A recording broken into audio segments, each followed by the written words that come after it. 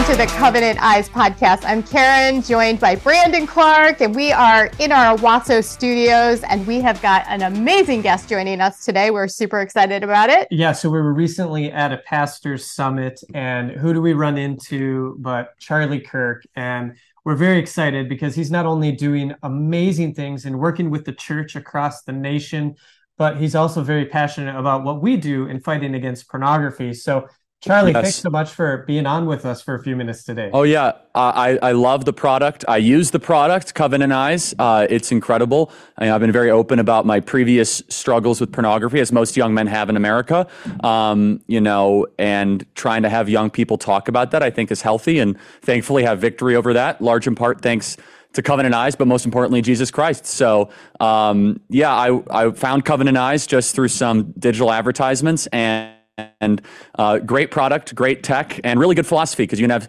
somebody kind of check in on you and kind of have that check and balance, but really enthusiastic about the product, guys, and want to try to get more young men and young women, because pornography is also impacting young women as well, but especially young men, get victory over what is the most prevalent, most widespread, and least talked about addiction of the modern era. Ooh, he's speaking our language. Yeah, absolutely.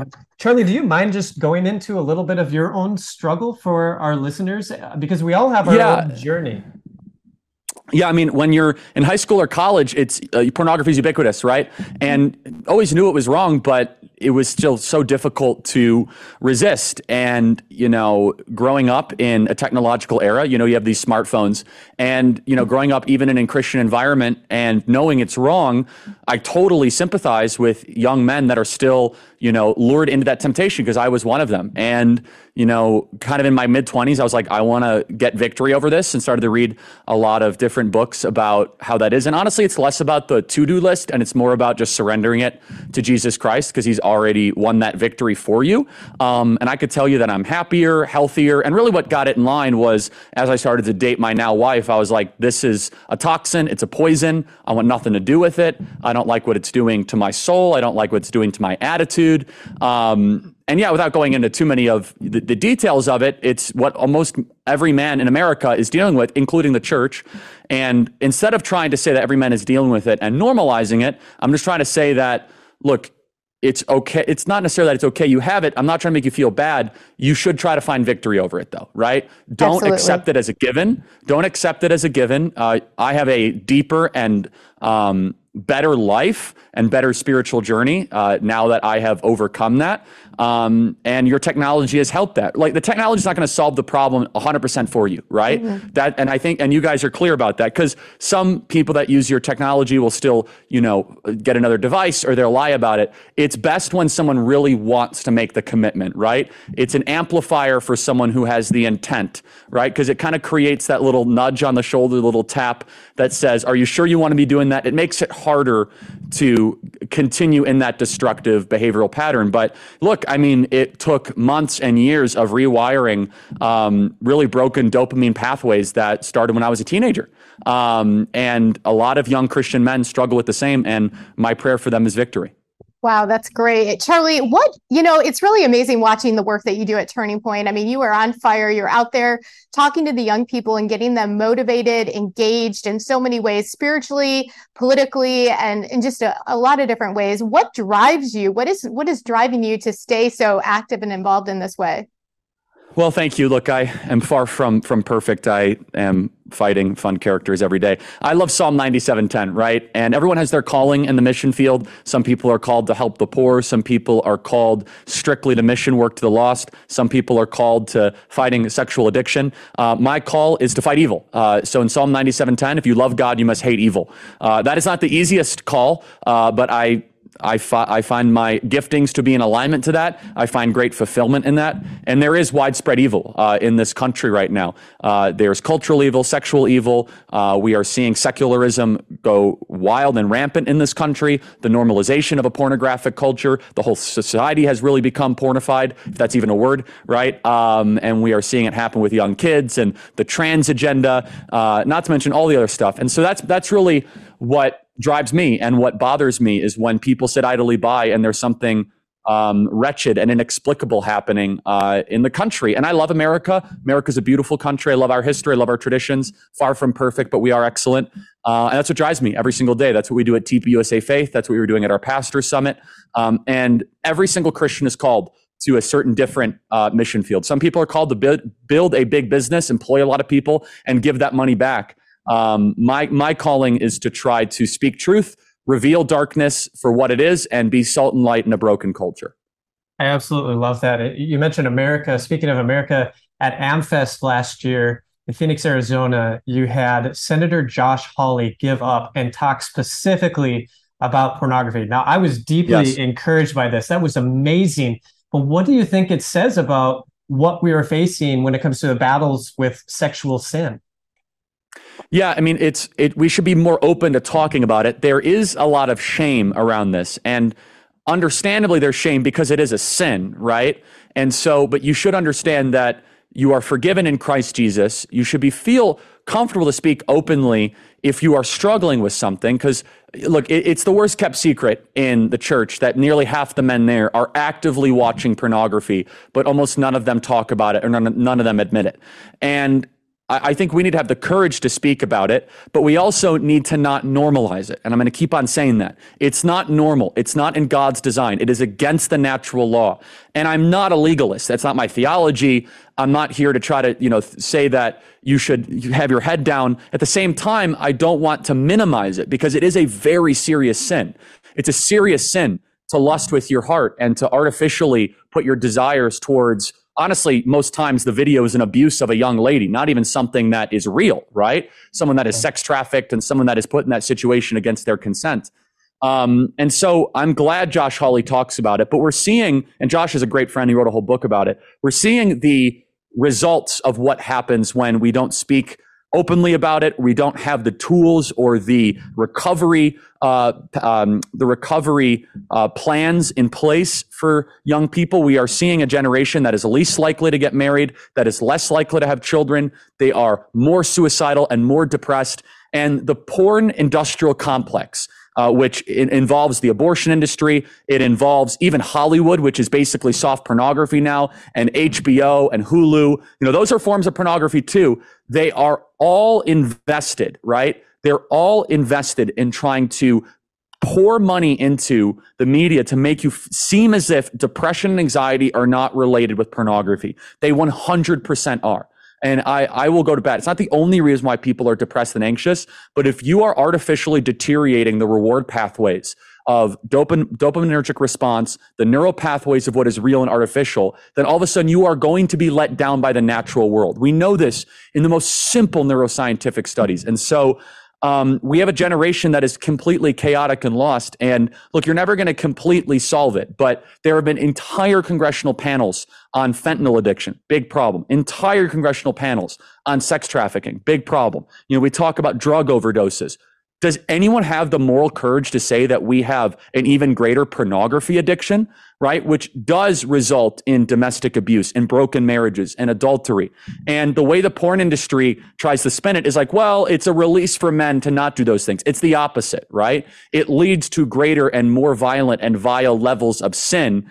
And so I hate to be like the left winger that's like, I speak my own truth from existence. I could tell you that you are in a bad place if you are using this poison in your life, and God has a greater plan for you. And so I'm glad Josh Hawley's talking about it. I think we should outlaw pornography. Even if that's not possible, we should do our best to do it. The age verification is like a very minor step. There's nothing redemptive over it. There's nothing virtuous over it. It's not speech. It doesn't make society better. It doesn't make there is zero redeeming qualities in pornography. And I think we need to be morally clear about that while also acknowledging almost every single one of us have had our struggles with it.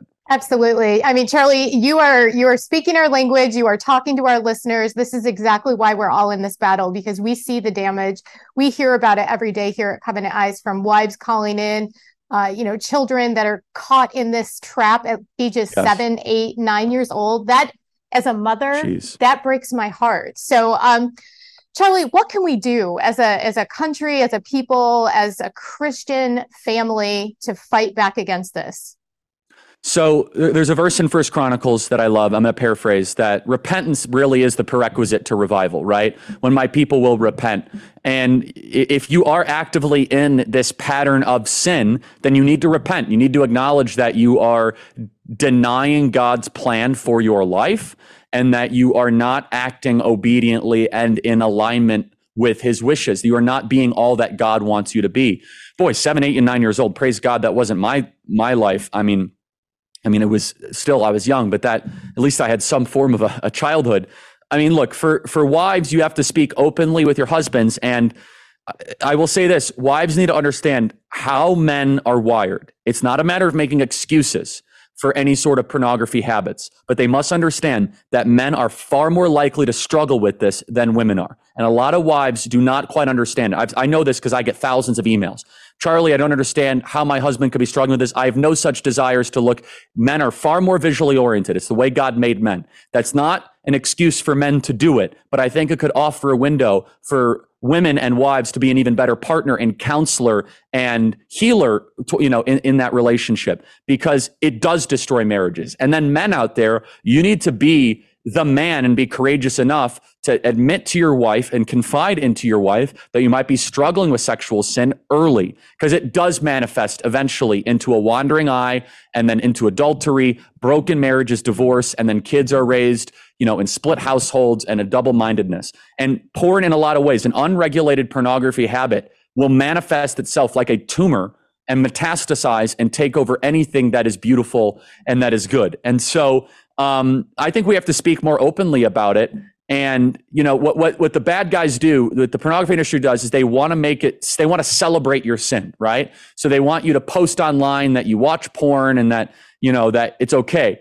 I'm actually saying the opposite. I'm saying that we should be open if you're struggling with it and say that it's not okay. Look, a lot of people, we have a really I think we've actually done, one of the most promising parts of American culture the last 30 years is we do have systems that have been proven to work to help people with alcohol problems. We haven't solved alcoholism, but we have Alcohol Anonymous, right?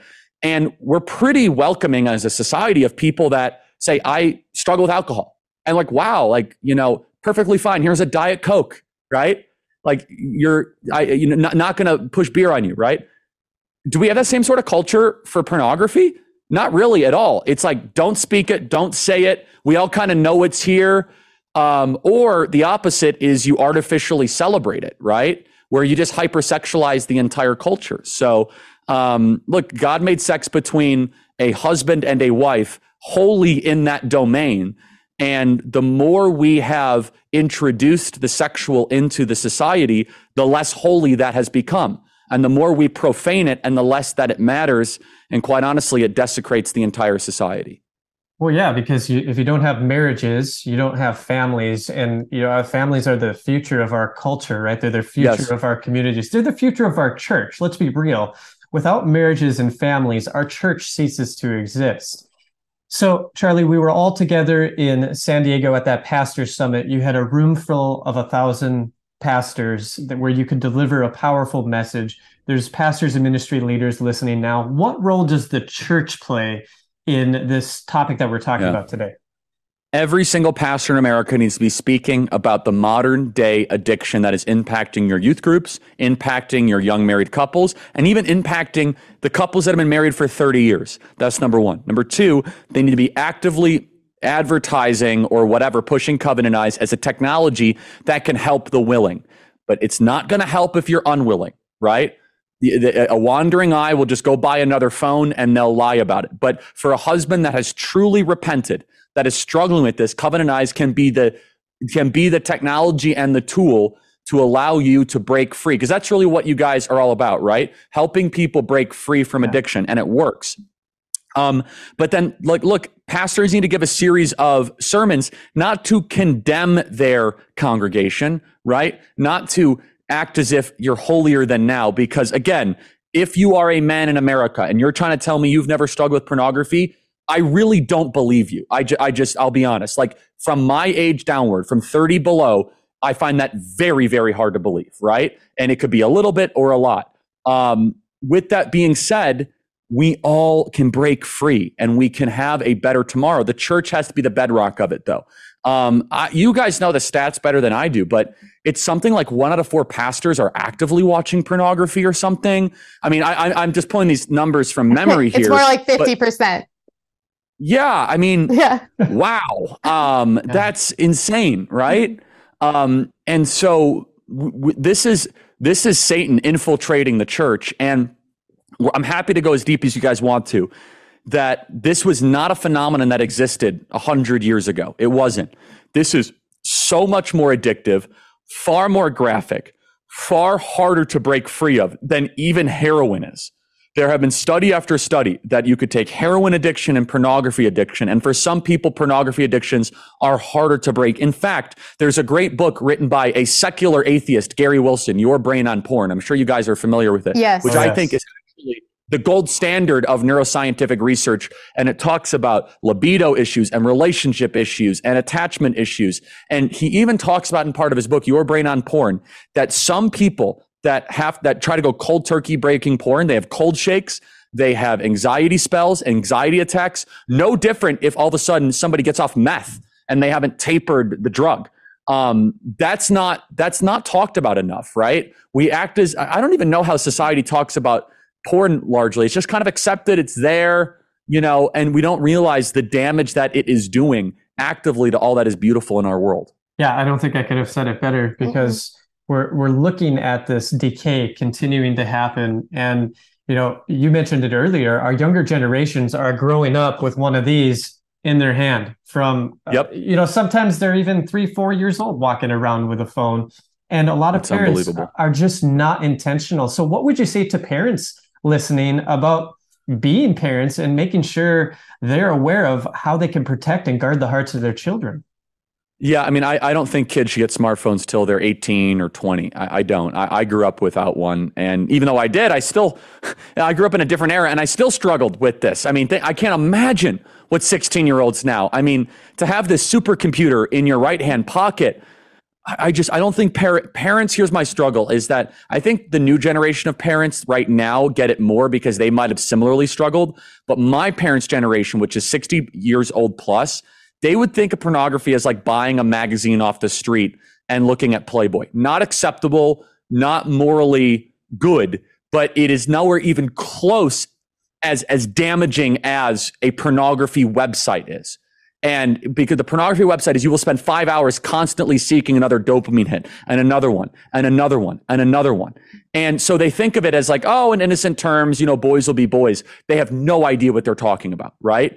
And the kid turns 20 and he's all of a sudden a kind of a puddle of what he used to be, because he's so dulled out. And by the way, sometimes they will go to other physical world drugs to satisfy the high, right? If it's not some porn website, then they'll go get meth or cocaine or, very strong THC laced marijuana.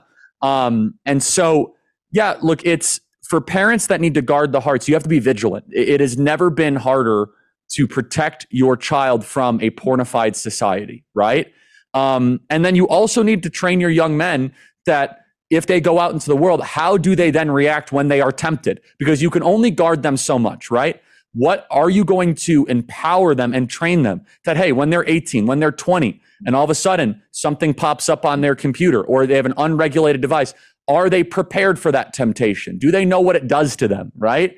And that's, I don't know if parents are having those conversations. I sure hope they are, right? But I don't see it enough, because we're seeing the consequences and the damage of what this does to our society. Wow. Well, Charlie, I know your time is limited, and we want to thank you for joining us today to have this conversation about pornography. And thank you for being on the front lines and really talking about this issue. We want to get this message out. Covenant Eyes is serious about helping people find freedom. We thank you for, your part in this war against pornography and the pornified culture, if that is a word.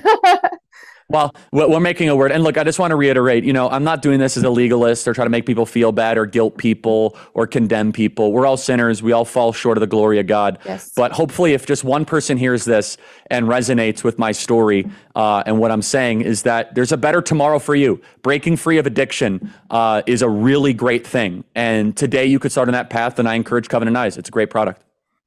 Thank Really you, Charlie. appreciate it. Charlie, thanks again, as Karen mentioned, Thank you, guys. for your time. And to all our listeners, you heard it. We have a link in our show notes to go and try Covenant Eyes free for 30 days using the promo code. So be sure to give it a try if it's something that you haven't done before. And especially if you're a parent, consider looking into that so you can protect your homes. If you're a pastor or ministry leader, we highly encourage you to look into it, not just for yourself, but also in being able to share the powerful message that you've heard today with your congregation. This is a battle, Karen, that we really have to win. Absolutely. Covenant Eyes family, thanks for joining us for this podcast. Take care and God bless.